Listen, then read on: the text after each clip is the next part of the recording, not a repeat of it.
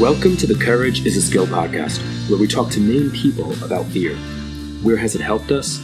Where has it held us back? And what role does fear play in our lives? We are working to demystify fear through the power of conversation and community. Courage is a skill. Let's build it together. This episode is brought to you by Brave Fitness. Brave Fitness is a training system that extends beyond the gym and into other areas of life. We are working to strengthen our bodies and our minds while building a social community like no other. Brave Fitness is a program that we at Courage is a Skill created, and you can find Brave Fitness on the Apple App Store or at courageisaskill.com. We are at Courage is a Skill on Insta and Twitter as well. This episode is also sponsored by Sea Change Yoga. Sea Change Yoga brings scientifically proven trauma-informed yoga and meditation to people unable to access the powerful benefits of this practice. Teaching 24 weekly classes to people in correctional facilities, recovery centers, transitional housing, and also offering free classes to veterans. Because yoga is for every body, yoga heals, and all people deserve the opportunity to find balance of mind and body. Visit seachangeyoga.org to learn more. Sea Change Yoga, supporting the healing process for people who have been affected by trauma.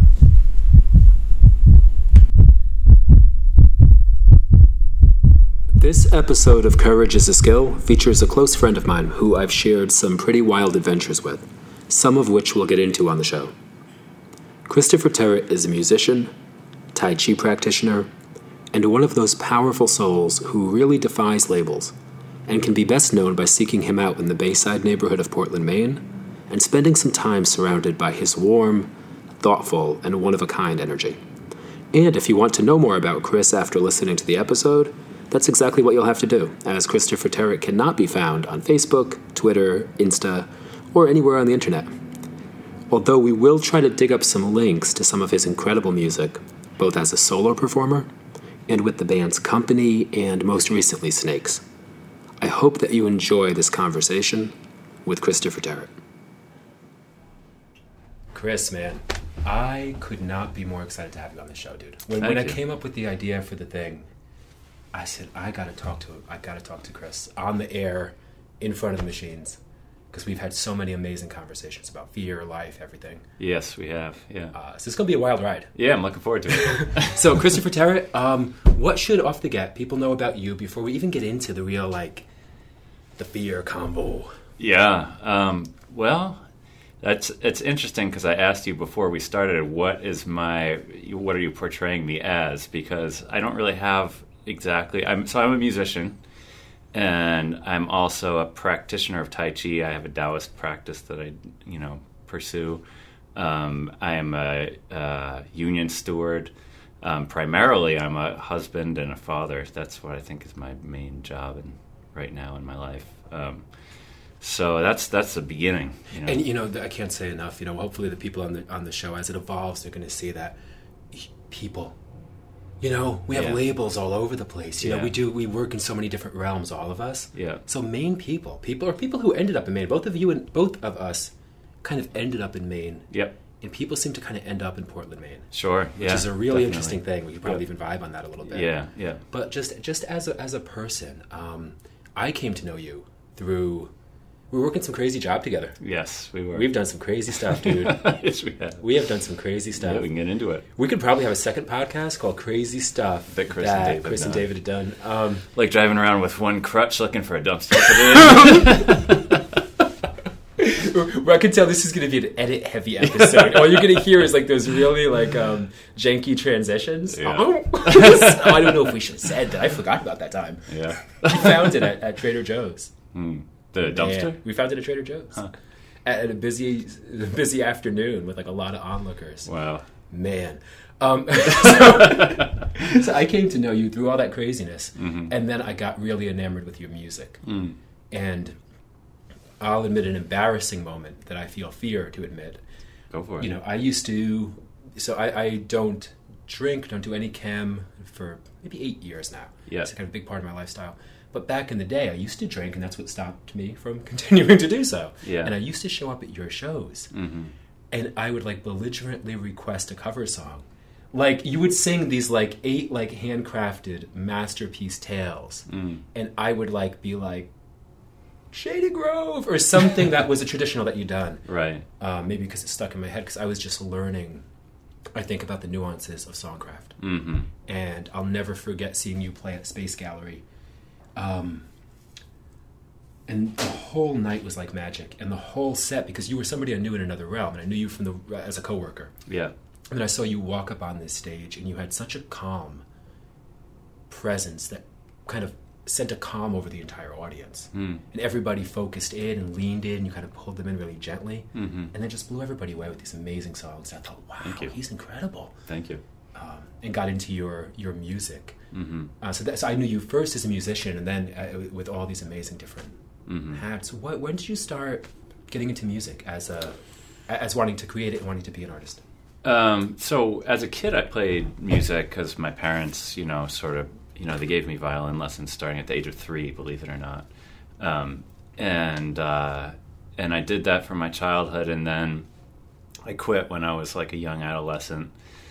And then I started meeting some people who played, who were starting to play in bands, like high school bands. Okay. And it was the era of punk rock, and so I started going down into the basement of a friend's house after school in the afternoon, and it was like this wonderful world that opened up of a way to interact with other people, and it was visceral and emotional and just really fun and beautiful. And so I played in punk bands for a while, and then I sort of had a realization at some point that I really loved some of the songcraft music that I had heard when I was a kid, Bob Dylan and Leonard Cohen and all that stuff. So I kind of gravitated back to that.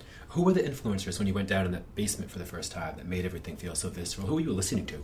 Who were the artists that influenced that initial early stage? Yeah, in that era, it was like the Sex Pistols, the Clash, Black Flag, high energy, yeah, a lot of high energy, and I was listening to bands that no one's has ever heard of, but in that era they were very important. Right. I went to see Bad Brains. That was one of the first punk rock shows. You put me I went onto to. Bad Brains. Yeah. Mm-hmm. And they got maced, and it was a wild scene back then. Everything was different then, than it is now. But it was an exciting time. And then so the transition to the songcraft stuff, the Dylans and the Cohens. What was it like for you? Was it integrated at first, or was it? Well, it was. I have to give credit where credit is due to Beck. Beck, he's a formative dude. Right. And, Pioneer. I don't listen to any of the music he's made in the last, I don't know how long. But at that time, he was one of the first people from that sort of punk rock subculture that was drawing the connection to earlier American folk music. So he came out with this album, One Foot in the Grave, that I was just crazy about. One Foot in the Grave, man. Yeah. That record was it 24 songs or something? It was pivotal, super important. What an incredible piece of music. So I looked at that and I was like, oh yeah. And I remembered, the Woody Guthrie that I grew up listening to and stuff like that. And then I was like, yeah, I should write songs. Actually, also, there was a guy that I was friends with who I was playing in bands with who was older than me, and he was writing songs on the acoustic guitar and singing them, and he was the guy that I thought was the coolest guy in the world, so I wanted to be like him. Sure. Oh, man, yeah. Was he a performer out is this in Baltimore? In Baltimore, yeah. He was a drummer, but he also did his own thing solo. And he was a huge influence on me. What was your first band? The first band I was in didn't even have a name. It was just the group of us that got together in that basement, and then we started playing shows around town a little bit, and it was so casual and so crazy that we didn't even have a name, you know what I mean? We were listening to stuff like Parliament and Funkadelic and Fishbone and things like that, and we had this big vision, but then... What was the vision for? What at that time did you anticipate music being? So I've always had this vision in my head of music as a center of community, you know what I mean?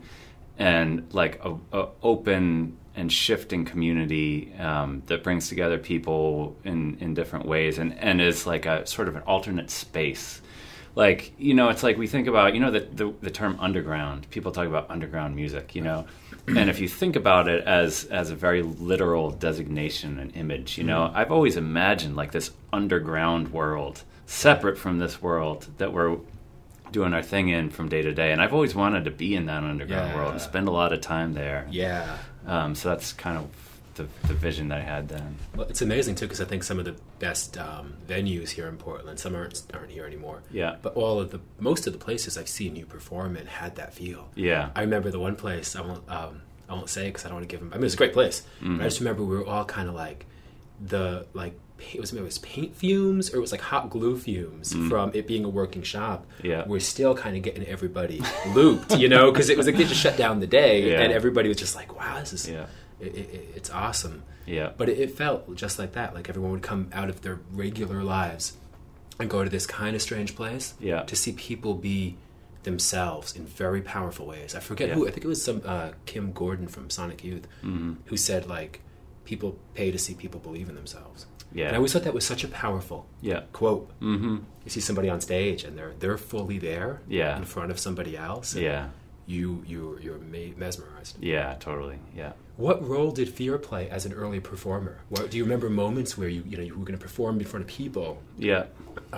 That fear either helped or hindered?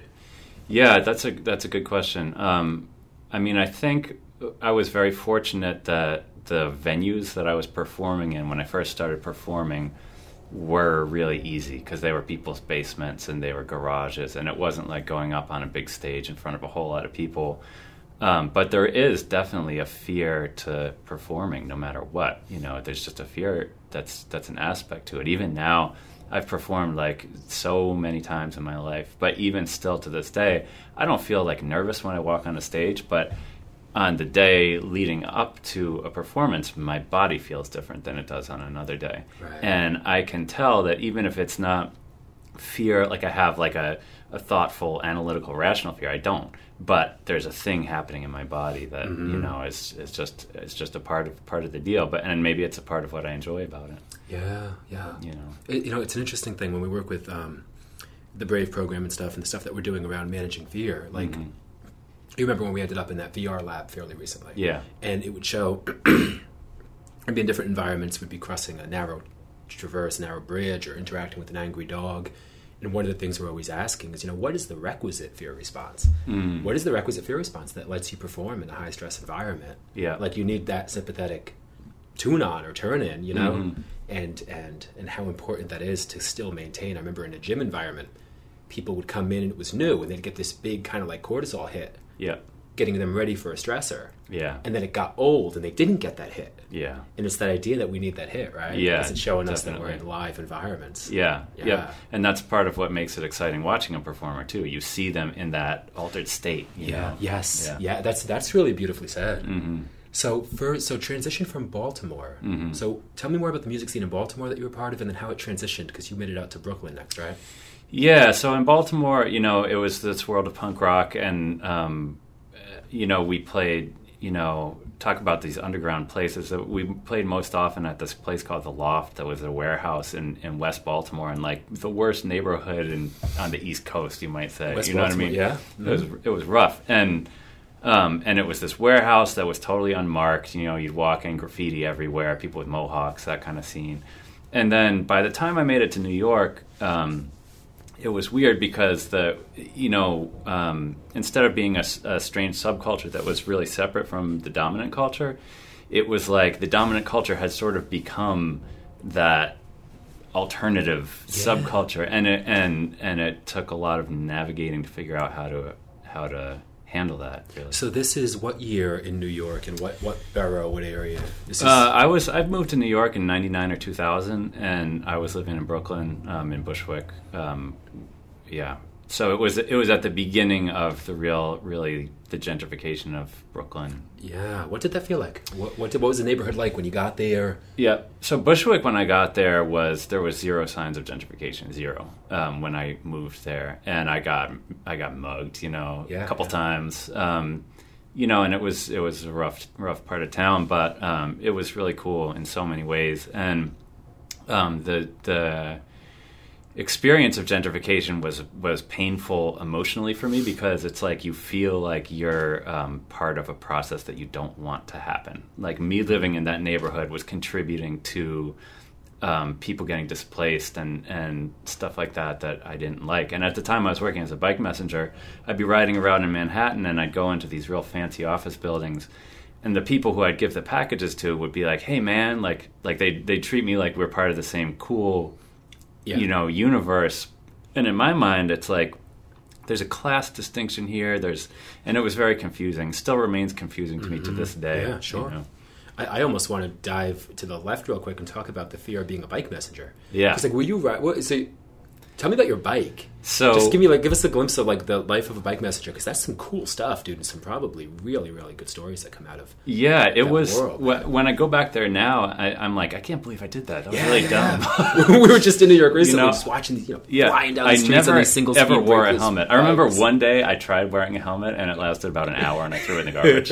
And so I didn't wear a helmet. I was riding all up and down. I'd hold onto trucks so that it would pull me, and like all this kind of stuff. And I was very fortunate that I didn't get in any accidents or anything. I had a couple close calls and stuff, but it's a scary, scary thing, going at those kind of speeds, that kind of traffic, Let's go there for a sec in terms of fear, a little bit deeper as a bike messenger. So how'd you get started being a bike messenger? Mm-hmm. When did you realize it was scary as shit? and how soon did that scary as shit become normal? Like just Monday, or Wednesday. I tried it once, and for a day, because I had this job. I quit my job. I was like, what am I going to do? And bike messenger is one of those things you can just walk right into. There's no qualifications. Yeah, right, exactly. Yeah. So I did it for a day, and it was scary. And my legs, like I at that point didn't exercise at all. So smoked cigarettes. Additional demand, yeah. And so I was like, geez, I can't do this. And then I was living with a friend of mine who was in the band, and I was sort of looking for, what am I going to do for a job? And I said something about, maybe I'll try bike messengering again. And he's like, oh, I thought you just couldn't cut the mustard on that. And I was like, okay, I'm going to do that. I couldn't accept that. I couldn't accept that was the end of that. So I was like, I'm going to do it no matter what.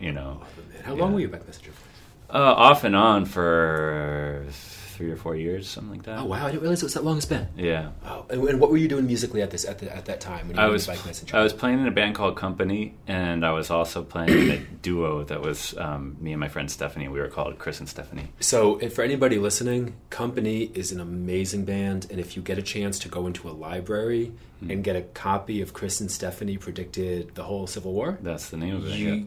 Gotta get it. You gotta get it. You gotta put it on repeat for the better part of a year. That is a phenomenal CD, man. Thank you. And Company's one of my favorite bands. For anybody listening, we'll put some links on that.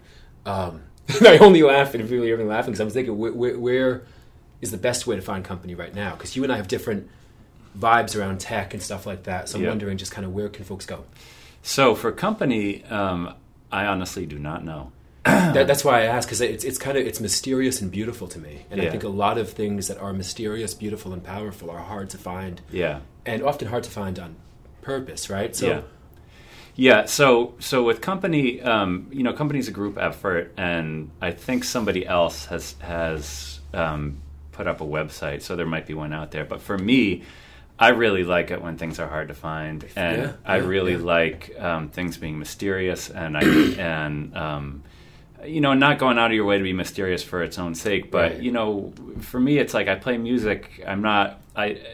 If somebody else wants to promote it, that's okay. Right. But that's not what I do. Right. It's just not what I do. And again, that's why I laughed on cameras. I was getting ready to say, find Company at Twitter, at Company, at Instagram. And I racked my brain for all of the places. Yeah, and I laughed because I said, I actually don't know. Yeah. But if anybody's interested, you can find somebody and ask them. Yeah, find somebody. Find someone and ask them. Find someone who's cool. Yes. Ask them. And you could even, if anybody, you could even listen to Company by listening to this podcast, because Company is the opening music for the whole thing, which we're really honored by. And that particular song, which you only hear a snippet of, First Nightmare, is one of my favorite songs. Thank you. Let's dig into that a minute, even though folks might not hear it. First Nightmare. Mm-hmm. What got you to write that? Because that's a really amazing, incredible song, just about fear, right? And so many things. Yeah, so I was working on a job. I'm an electrician. I was working on a construction site. And I was working with this guy who had just moved down from way northern Maine, French-speaking guy. And for the audience, so you're in Maine at this point, right? Because I know we're jumping a bit. Right. You've gone from Brooklyn, I'm living in moved Portland. up to Maine. You and I had met at this point. Yep, that's right. And so this guy, he spoke with a French accent, and there's the stresses that come with being the foreman on a construction site. But every time someone would come to him with something, he would be like, "Well, this is not my first nightmare." Wow! And I was like, "Oh, I got to steal that one." That's a really good line. So I stole the line, and then I thought back to there's this thing that used to happen to me when I was a kid, where it happened when I was getting sick. That I would be like getting ready to fall asleep, and I would have this feeling, this sensation of like. Something sharp and like an increasing pressure from this something sharp and like a sensation in the mind of like increasing speed and like things going crazy, right? And, actually I think I still had that feeling happen to me from time to time until I started doing Tai Chi, and now it's been gone for a while. But so we'll jump there later in the episode too about the transition to Tai Chi, because I know that's been a really powerful thing. For me, powerful formative practice. Yeah. And that song First Nightmare really captures a lot of the things you talked about, this feeling of pressure. Yeah. Every time, anytime, if you live in Portland, you should like be at least close to be able to drive to it. Yeah. If you're listening to the show talking to Maine people about fear, you could probably find Chris. That's right. I was thinking when we were saying, like, where are you going to find this stuff on the internet? He's like, look, forget the internet. Go to the East End of Portland, Maine, and you'll find me. Yeah, if you can't find Chris, man, you're not trying hard enough. I find Chris almost every night. Yeah. We bump into each other more than any human being that I run into at any crazy place. Yeah. So my lifestyle right now, I live on the East End of Portland. I work on the East End of Portland. I do my grocery shopping there. It's like a little village for me that I don't leave much. And, I'm really centered there, and you can find me there easily. I love it. And that's a challenge for listeners. Go find. And Chris is like, I never should have done that podcast. People kept finding me. My little village was ruined. It was peaceful. It was a sanctuary. Now people are just like, I got him. Nah, man, come find me. So music scene from transitioning from Baltimore to Portland. Mm-hmm. What drove the move? Question one. And two, how was that transition, both musically as an artist and just as a person coming to Portland, Maine? Yep. So in New York, I was living with Kimberly, who is my wife now and was my girlfriend at the time. And we both had this sense of like, we're kind of in a rut. Like we need to get out of this rut. So we bought a van, and we lived in the van, and we traveled and lived in the van for maybe half a year or something like that. And that was diving deep into some strange fears because at that point, I had always lived in a city. I'd lived in Baltimore, I lived in New York City. I didn't even understand what was in between the cities, hardly. Oh, you know what I mean? Wow, I know that feeling of finding the Midwest or finding places that you just hadn't been exposed to. It was jarring. There was definitely fear of like the emptiness, and that was really, in a way, for me, the beginning of a long transition that later led to the Tai Chi and that stuff. Yeah. But of taking this little, brain that was in this kernel and cracking the kernel open and opening. Amazing, man. When you got to Portland, because there's probably a million stories we should cover about being on the road. Yeah. Right. Yeah. Actually, let's not skip it. Is there one thing, one memory of how you have a period in your life and there's like maybe one thing you can pull from that whole road journey that you would pull that was in a moment of interaction with fear that either helped or hindered where you are today? Yeah. I think for me what stands out from that time, I feel really guilty about that trip because I think that Kim was in a much more advanced stage of that stuff than I was. And she could have had interesting adventures that I was sort of unable to get there to. Sure. And so a lot of that trip for me in my mind is about the conflict that we were having and how we got past it. Wow. You know what I mean? Wow. But we joke about it now, about how we'd be in the middle of Wyoming and getting in an argument, and we'd be like, all right, I'm leaving, you take the van. No, you take the van. And it's here we are, we don't even know. So anyway, we were in this weird circumstance. We stuck together. We made it through that difficult period, and I'm very, very, very happy that we did. Amazing. So when you got to Portland, what drove you to Portland? What were your first thoughts of Portland? Because it's such a cool city. Yeah, it's great. Such a crazy cool city. Yeah. And then how did you integrate into making music here and just kind of being on the East End of Portland? Yeah, so so I wanted to move to Portland.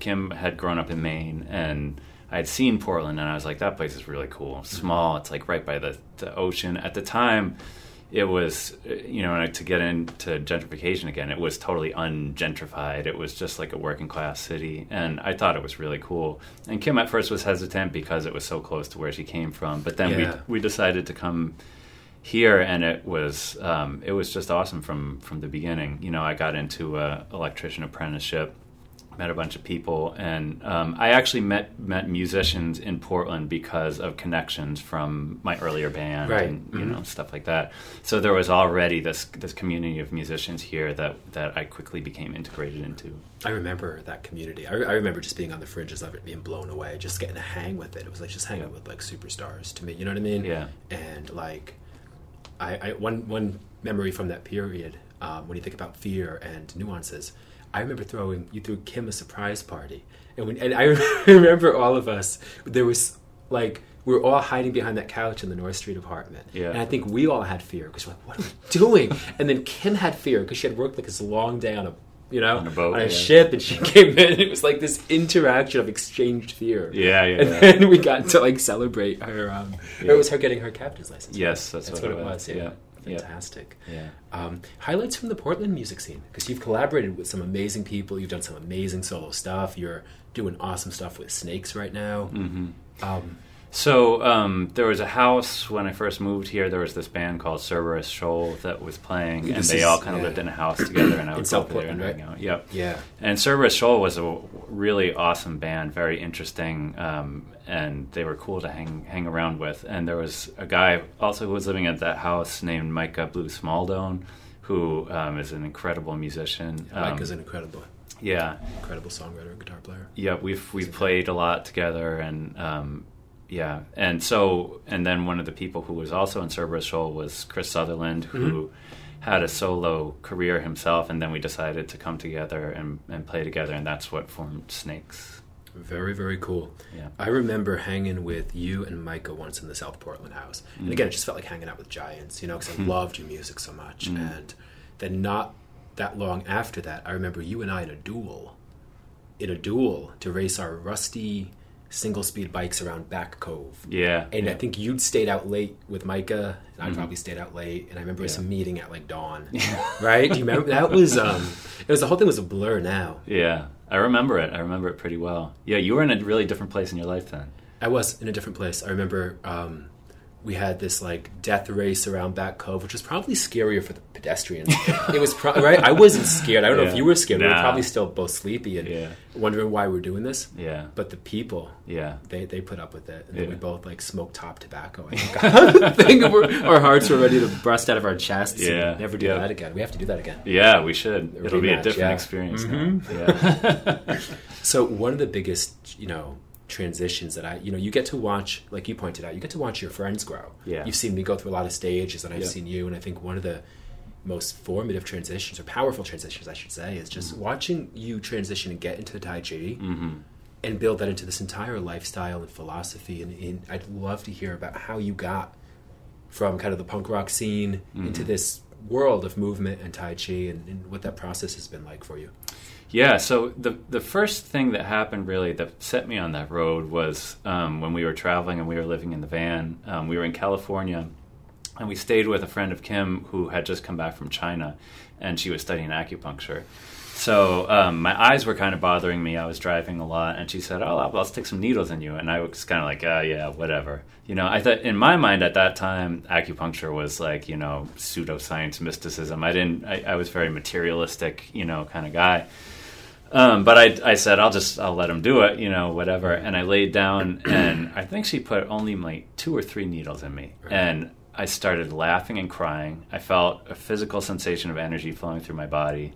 The needles were quivering, So it was like this moment where I was like, okay, my conception of the world does not include this. So my conception of the world is wrong because I'm experiencing this. Those moments. Yeah. That's incredible, man. What a powerful moment that must have been. Yeah.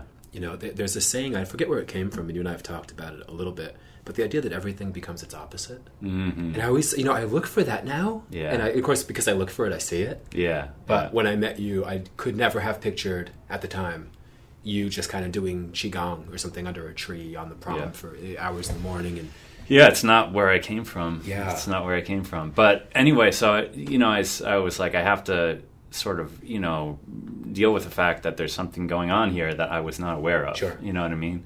But I sort of put it on the shelf for a while.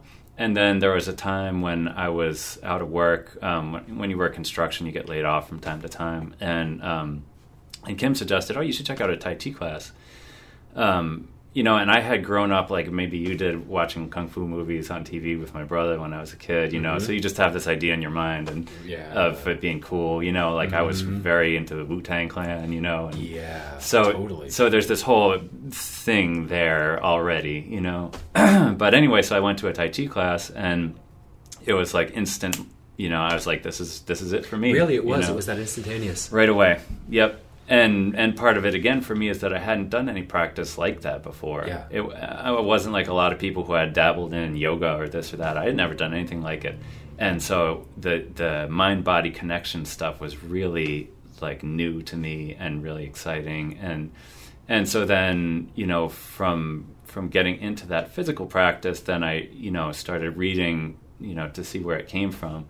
And I started reading these old Taoist books. Oh, man. And there's some good stuff there. Yeah, but when I remember reading them and thinking, I disagree with what they're saying, but I think they're right. Man, I love that. Yeah. Yes. Yeah. I was like, no, I disagree with this, but I'm probably wrong. I'm on the wrong side of this belief. Yeah, right. You know, you and I talked on the way over a little bit about beliefs. Yeah. You know, what is true in the world and what is a belief. Yeah. And the you know, maybe the clarity to work to learn the difference. Yeah. You know? Mm-hmm. So yeah, it's amazing coming across an entire belief system. Yeah. And being able to look at it first objectively. Yeah. And maybe even cynically because it creates a dissonance. Yeah. I want to not believe this. Right. But, it sounds really, really, you know, sensible to me.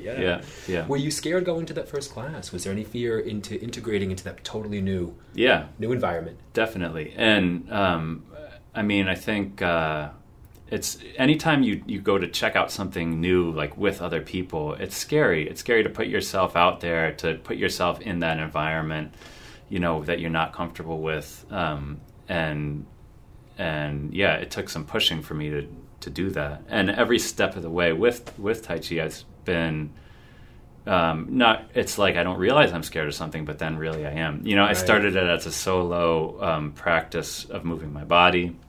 Then I got into doing it, the more martial aspect of it, and I was scared of that at first, but then, you know, you get into it more, and then, you know, it finally got to the point where where it became a practice that I do every day with breathing and mind stuff, you know, and having a teacher and a practice and everything like that.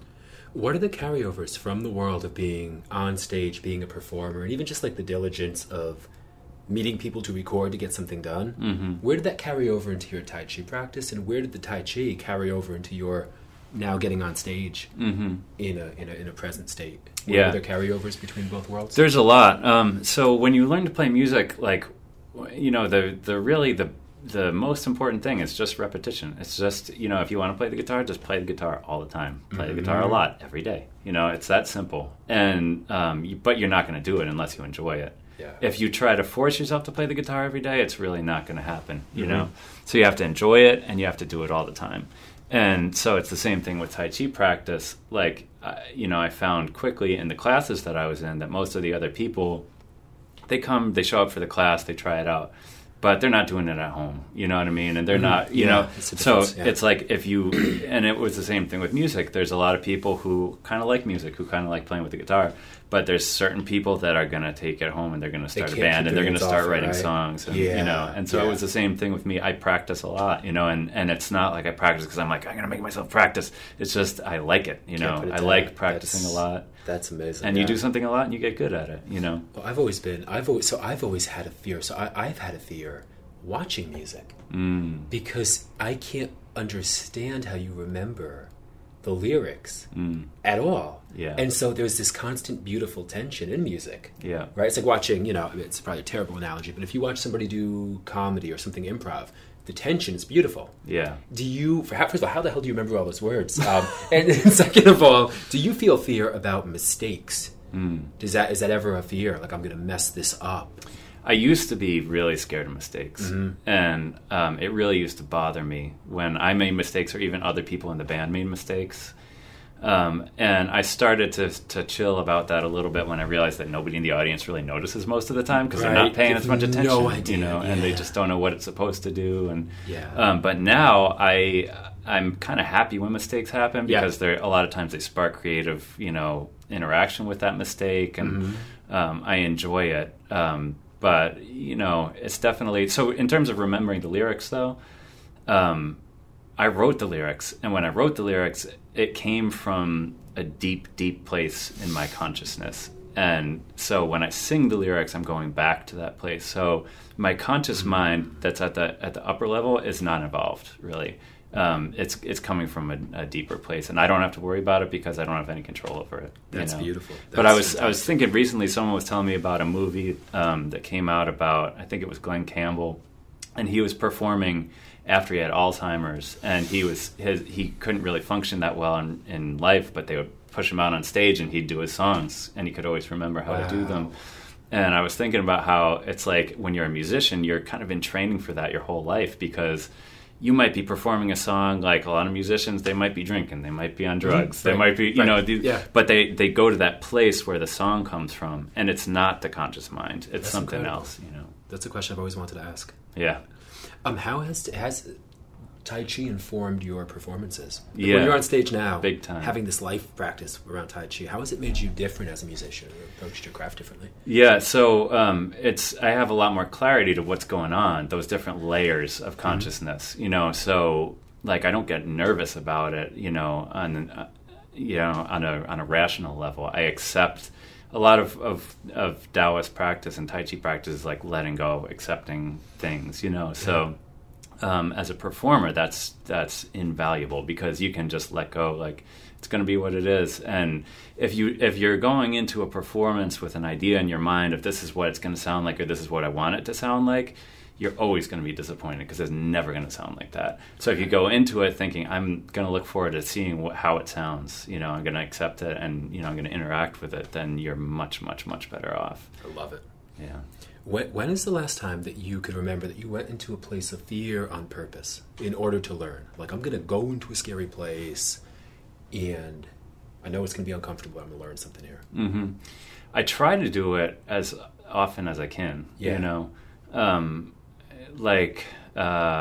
don't know how to say this, but I was just sitting listening to another podcast that David recorded, and I feel kind of silly talking about it compared to some other people. Other people put themselves in much more intense environments than I do. So, I really like to experiment with fear, but when I think about what I do to experiment with fear, it's kind of low level. You know what I mean? I don't know. I could talk about a couple of nights just in general that I could think of that may have been consequential. But, you are one of the most game people I've ever met. Meaning like, hey, let's do something new. Yeah. And I've always, whenever you suggest something to somebody in life, they lean in or lean away. Yeah. Or they don't lean at all. They don't care. They're unmoved. Yeah. You've always been somebody where with almost any provocation on either end, which is why we've had a really, really, really interesting relationship, to do something new. Yeah. I've always seen you're somebody whose eyes light up. Yeah. It's like, what are we going to find there? You know? Totally. Yeah. And I remember our conversation. I have to share this one. I remember, I don't know who asked who, have you ever hopped a freight train? We had the conversation, if you ever hopped a freight train. And there are a few people who would have been together at Rigby Yard, like 6 a.m. behind like a bush, right? Trying to make this epic adventure happen. And there was so much about that adventure. Yeah. In terms of fear and consequence. Yeah. In that, so we end up on a freight train, we're heading to somewhere, maybe it's Rumford, maybe it's Boston. We were aiming for Massachusetts. I thought we were aiming for Lewiston. You were aiming for Massachusetts? I think so. Anyway. We had poor communication. We didn't get out of the yard anyway. But ultimately, when the train stopped, when our big journey began, and then it stopped, in that moment, there's so much to be said and probably delved into about relief. Yeah. Like, oh, that's over. Like, we did the hard work, and now we're safe again. Yeah. Right. We're not vulnerable. We're not in Mass or Lewiston or wherever Right. we had to get back from. Yeah. And that idea of why do we even take adventures? Yeah. What are we really looking for there? Yeah. That's a great question. So why did we hop on a freight train? Probably because we maybe recognized that only one other person would say, let's do it tomorrow. And both Yeah. of us did. And so we're like, this is the chance. Yeah. You know, I think that there are buses that pass. Yeah. You know what I mean? Yeah. And we haven't done it. I haven't done it since. Have you? No. I wish I had. But I haven't. Postscript. Check the post transcript of this episode. Right. This afternoon. Wake up this We afternoon. immediately left. And now we're in Mass, Yeah. Rumford, or Yeah. Lewiston, Maine. Yeah. But yeah, I mean, I think so. In terms of life decisions, bigger life decisions, I've always tried to seek out. Like, I try not to just go the safe route, you know. And like my job that I have right now, I work at a wastewater treatment plant, and I remember when I started getting into that, it's disgusting. You know, I mean, you're in a place full of raw sewage, but you know, you can approach it like, oh, that's gross. I want to stay away from it. Or you can approach it like, I want to see what this feels like. I want to see what happens when I put myself in this situation. And then once you've done it, it's so much easier to handle any other situation. You know, I think that's going to be a commonality on the show where you hear a lot of the folks that we're talking about this with is like, face a hard thing. Yeah. Face a hard thing and everything else Yeah. is easier. Totally. And you go to those Yeah. places and you Yeah. learn there, you know. And you and I had one of the best. So I'm going to share another David and Chris moment. That possibly the bridal party at the spa remembers. we transitioned from the freight yard of South Portland to Yeah. a spa in Portland. Yeah. And there's like a bridal party going on or something. And for some reason, we were talking about raw sewage in a steam room. Yeah. Because we had a commonality is when I first got to Maine myself, I was a septic system installation worker. Yep. And I remember the exact same experience Yeah. where somebody told me, they said, this is a job with the plumber. It's going to be great. I had done some plumbing, and I said, oh, great, you know. And then they started asking me these really interesting questions that made me believe that this was a unique plumbing job, you know. Yeah, right. And then before you know it, you're standing about a foot deep in sewage. Yeah. And at first, it's this gut reaction. Yeah.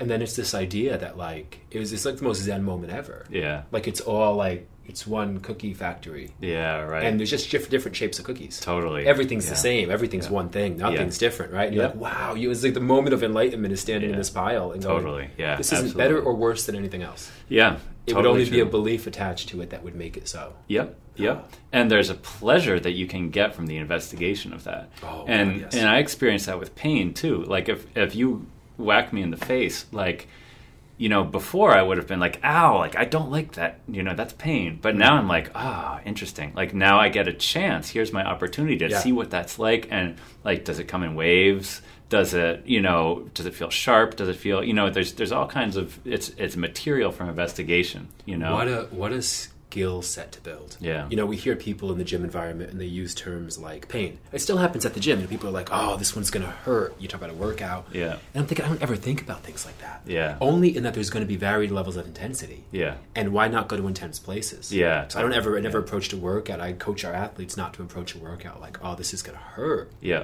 This is you're going to feel something. Yeah. In Yeah. cold water we feel, in hot water we feel. Yeah. And the idea that there's different layers of investigation is just Yeah. beautiful. Yeah. Yeah. But then I think an interesting distinction between the path that you're on and the path that I'm on is that the intensity, like, I think the intensity is really important and I like to dig into it. But I also really feel strongly that, that I like slow growth. You know, Yes. and I'm not saying that that's better than your way at all. It's just a different path to be on. But you know, it's just like with growing food. You know, you can make food grow really fast by putting some chemical fertilizers on it, absolutely. But you can also let it grow slowly.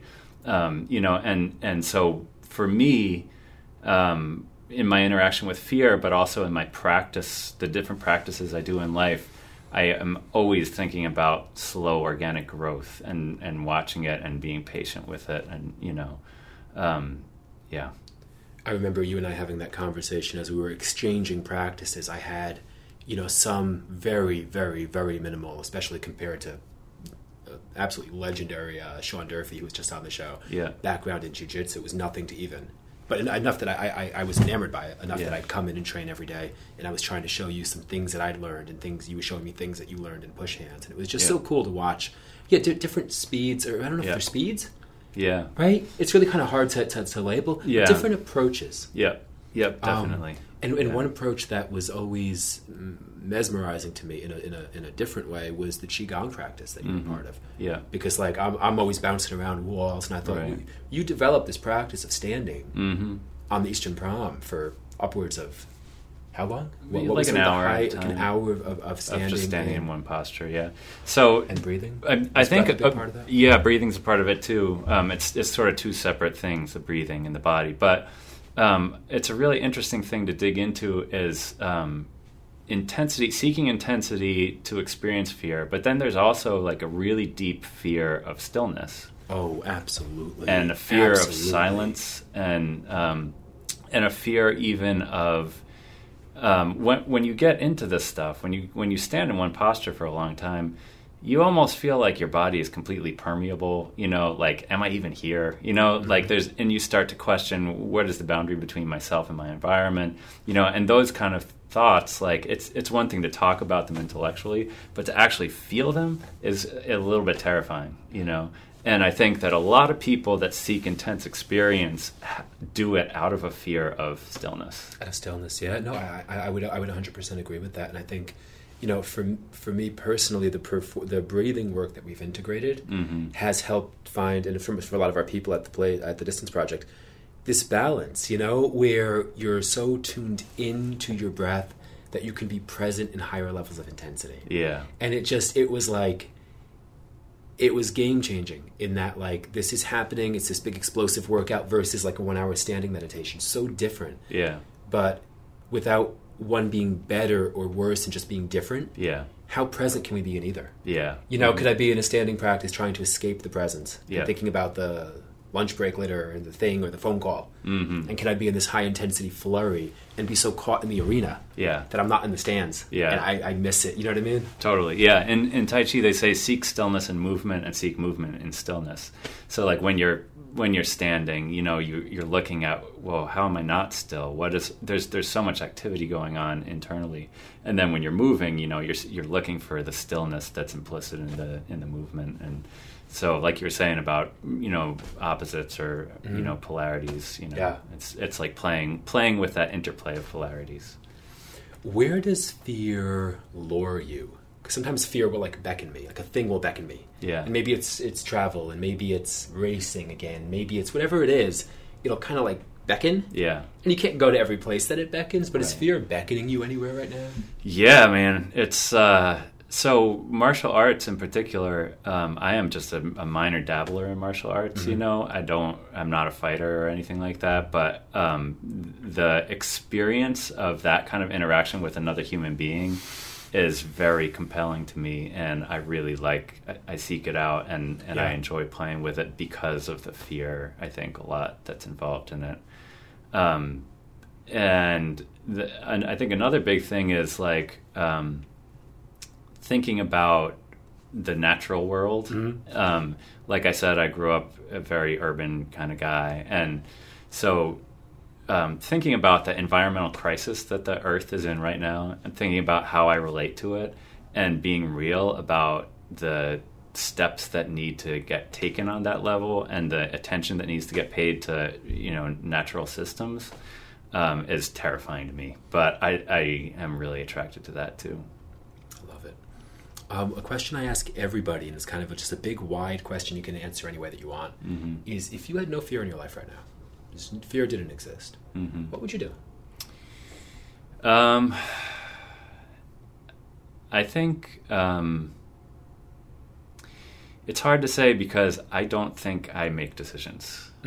Really. I think I have an illusion that I make decisions, and I think that maybe that's an illusion that we all need to cling to function in the world, but I don't really think that I'm deciding what I'm doing in life. And if I was deciding, then maybe it would have something to do with fear, but I don't think it's really like that. And I think, you know, the fear that I'm experiencing, that's my sort of small-minded way to be able to talk about a process that's much, much bigger, right? I think there's forces that are compelling me in certain directions, and they're very big and hard for me to understand, and I can talk about them in terms of fear because it's a smaller little thing I can bite, and chew, and understand. But so what would I be doing without fear that's a question for the universe, not for me. Brother, I love it. I love it. Yeah. For the audience, for people listening, I'm going to throw out some questions that just came to my mind in terms of ways that people can explore your work more, because we can talk for days and days and days and days. Yeah. And if you go to the east end of Portland, you can catch Chris. Find talk me. to him. He may be doing some Tai Chi and he's like, yo, this is not a great time to talk. I'm doing some quiet work right now. But if people could, this is probably going to sound like a stupid question, but if people could take 3 or 4 or 5 songs that you've written that would allow them to get to know you the deepest, could you pick a little small handful? People go on the internet and they say, I'm going to scour and pick this little handful of songs that you feel like you've created that would give people a deeper insight into who you are. That's cool. I have been a lot of different people in my life, like everybody has. Oh yeah. So if you want to know where I'm at now, you got to listen to the music that I'm making relatively recently, because the music that I made in the past, I was a different guy that did that, Yeah. And so my band that I'm in now, which is called Snakes, is definitely expressing where I'm at in the world right now. And there's a couple songs that come to my mind. There's one called "The Most High." I don't know if you know that. I do one, know, but I follow your stuff so deeply. Yeah, "The Most High" I think is pretty key. There's one called "The Cutworm and the Plow." That's a beautiful song. That I think really expresses something. But the one that I would look to right now, there's a video that Snakes made for the song called "Give Up the Ghost." And that's a beautiful song. "Give Up the Ghost," I think if you dig into it, there's different layers of meaning there that, again, I didn't consciously plan, but they're there. That's the beauty. Yeah. I mean, me and you are both big fans of Bob Dylan. We're huge fans of Dylan, and I feel like you can unpack a song for 10 years. Yeah, totally. And your music is very, very much like that. I don't think I've ever heard one of your songs and not gained something new. Thank you. That's a real rare and beautiful skill. So, like, when you hear that song, "Give Up the Ghost," what's it about for you? I can't process songs that way. Yeah. I first have to try to get a sense of what the song is, because I understand that songs aren't written. How do I say this? Like, they're big mysterious boxes. They're big mysterious boxes, and you can get it first. You get it on the sub layer, then you get it on the next layer, and then you listen to it again, and then you get a sense of what it was, maybe to some micro degree, and then you ask, how does it interrelate? Because I'll listen to any song 1 year and it means something different. The next year it means something different. So I could almost think about the first glimpse into that box and how that changes and how that evolves. And I would encourage everybody here. This I know we can put a link to. Yeah. We can go to YouTube and Google. We can go to YouTube and put in Snakes, Give Up the Ghost. I don't think it's on YouTube. It's on Vimeo. It's on Vimeo. Okay, cool. Go to Vimeo. Go to Vimeo and check that out, and check out the stuff that... Do you guys have a new record coming out, you and Snakes? So we're recording one. We're about to record a new batch of songs, so it's not ready yet. But we put out albums pretty regularly, so the last couple of albums are out there. And they're expressing where I'm at for sure. They're incredible. Thank you. Are you playing anywhere local lately? Or anywhere at all? We just played a whole string of shows. We've been playing a couple there's a place called the Efodian that is like the last place in Portland that feels like that the underground is that we were talking about before. Right on place to go. Are you playing? We have played there recently. We don't have one coming up. Okay. We have a couple coming up. We're playing in Whitefield, which I don't even know where that is. Nice. nice. And I think we're playing at Oxbow, which is on the east end of Portland, Maine, but I don't have the date right now. Will you guys play the Distance Project again? Oh, yeah. We can get a show going on up there, man. That would be great. That'd be super, super fun. Yeah. I'd like to play while people are working out.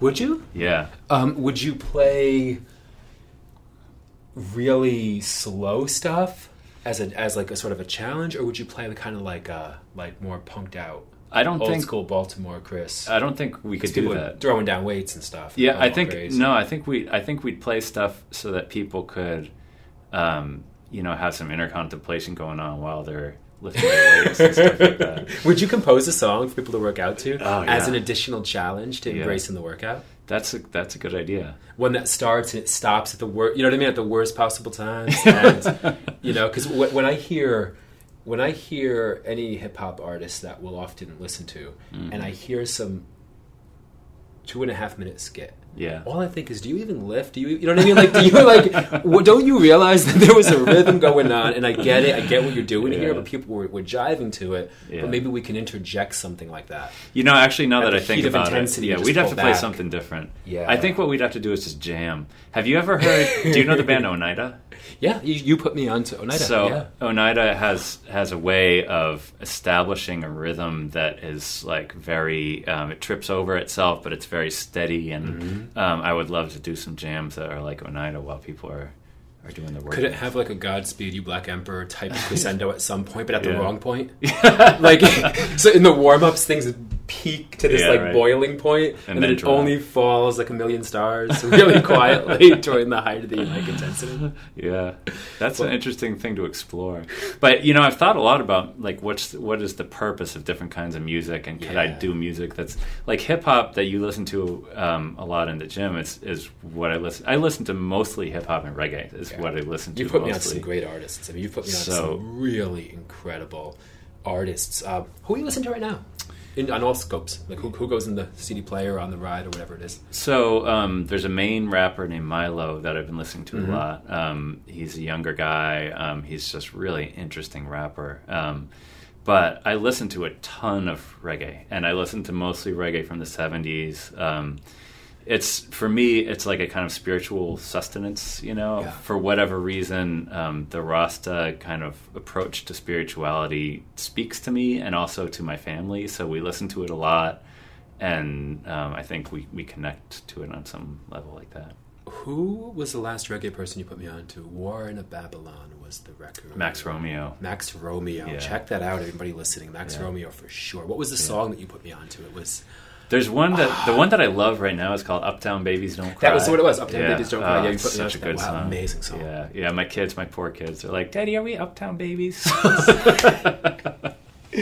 So before we sign out, check out all of Chris's stuff on Snakes, Company, Chris and Stephanie. Come see him when he plays at the Distance Project. See him when he plays locally. Find him in the East End. And we're going to raffle off a ticket right now to join us on our next freight train ride. So one person listening, you DM us on Instagram and say, God, and it's going to be one person that DMs us on Instagram, you know? We won't have to choose. If you do it right now, if you DM us on Instagram, you will be the one. Yeah. I guarantee one person. I'm ready. Whenever you want to go. Really whenever you want to go, I'm ready. It'll push us into the next fear environment in our lives because we'll be back, but as different people in the same train yard. Yeah. On that same lone box car going in the same direction, which was either north or south. Yeah, we got to do it. Yeah. Brother, such an honor to have you on. Yeah, thank you so much.